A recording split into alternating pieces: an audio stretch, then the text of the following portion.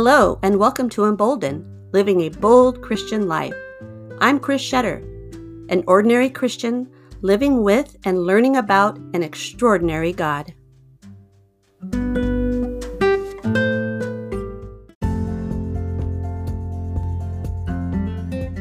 Welcome to another episode of Fresh Fire, 25 verses to reignite your faith journey.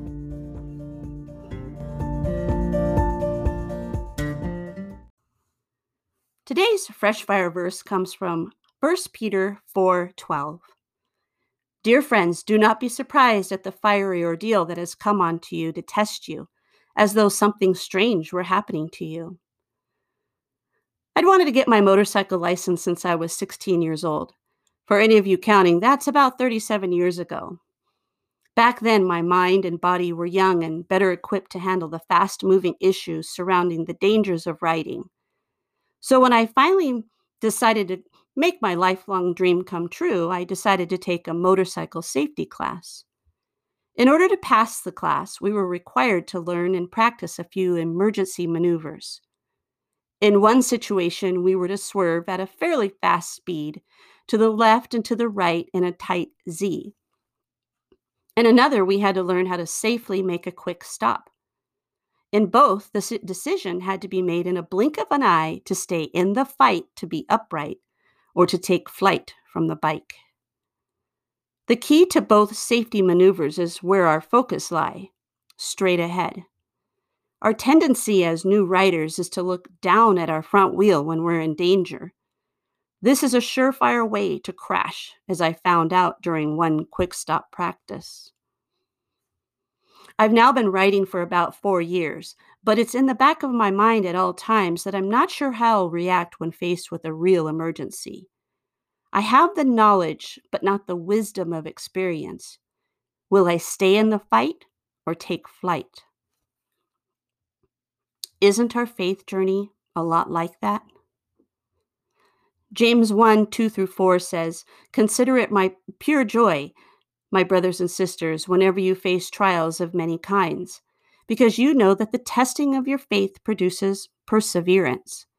Let perseverance finish its work so that you may be mature and complete, not lacking in anything." We, through our faith leaders and reading the Word, gather up our knowledge of God and how His Son Jesus loves us so much. But until we have faced an emergency, a faith testing, we cannot truly know how we will respond. I think one of the great crossroads in the New Testament is when Peter professes to Jesus that he will always stand by his friend. And when the faith trial came, he fled. Not once, not twice, but 3 times. And then we ask ourselves, what would we have done? Peter had the knowledge of Jesus, but not the wisdom of a faith tested. And even after he realized the truth of the situation and witnessed Christ's death, he still turned away for a time by going back to his old life of fishing rather than carrying out his friend's commission. I, for one, am so grateful that the one player in the story of humanity never takes flight from us, God. He is the long-sufferer in our thousands-year-old journey. At each turn where we have either forgotten or abandoned him, God has stayed the course and given us grace. I was once so angry with God that I made the decision to stop believing in him. I remember yelling up to the heavens, "I don't trust you and I don't believe in you anymore." I spent a few weeks in a tug-of-war of sorts. At one moment, I would find myself arguing with God, and then another reminding myself not to talk to someone I didn't believe in. And yet, he never left me. Hebrews 12:1 says, "And let us run with perseverance the race marked out for us, fixing our eyes on Jesus, the pioneer and perfecter of faith." I've had minor emergencies while out on my motorcycle, cars swerving in front of me, lights quickly changing from green to red, where I've accessed that knowledge from my safety class. It's wisdom building. And God has given me minor trials along the way, with each opportunity to decide whether I stay upright, keeping my eyes firmly fixed on Jesus, or to take flight. I build up my wisdom and my faith muscles each time.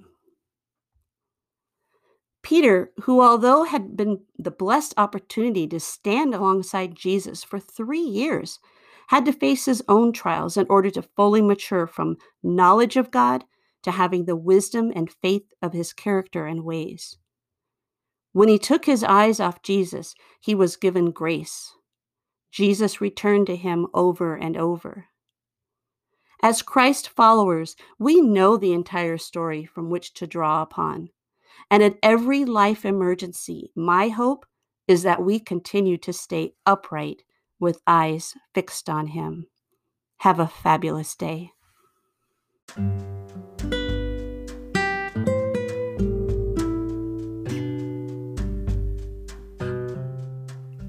I'd love to hear from you and find out more about how you are living out your bold Christian life.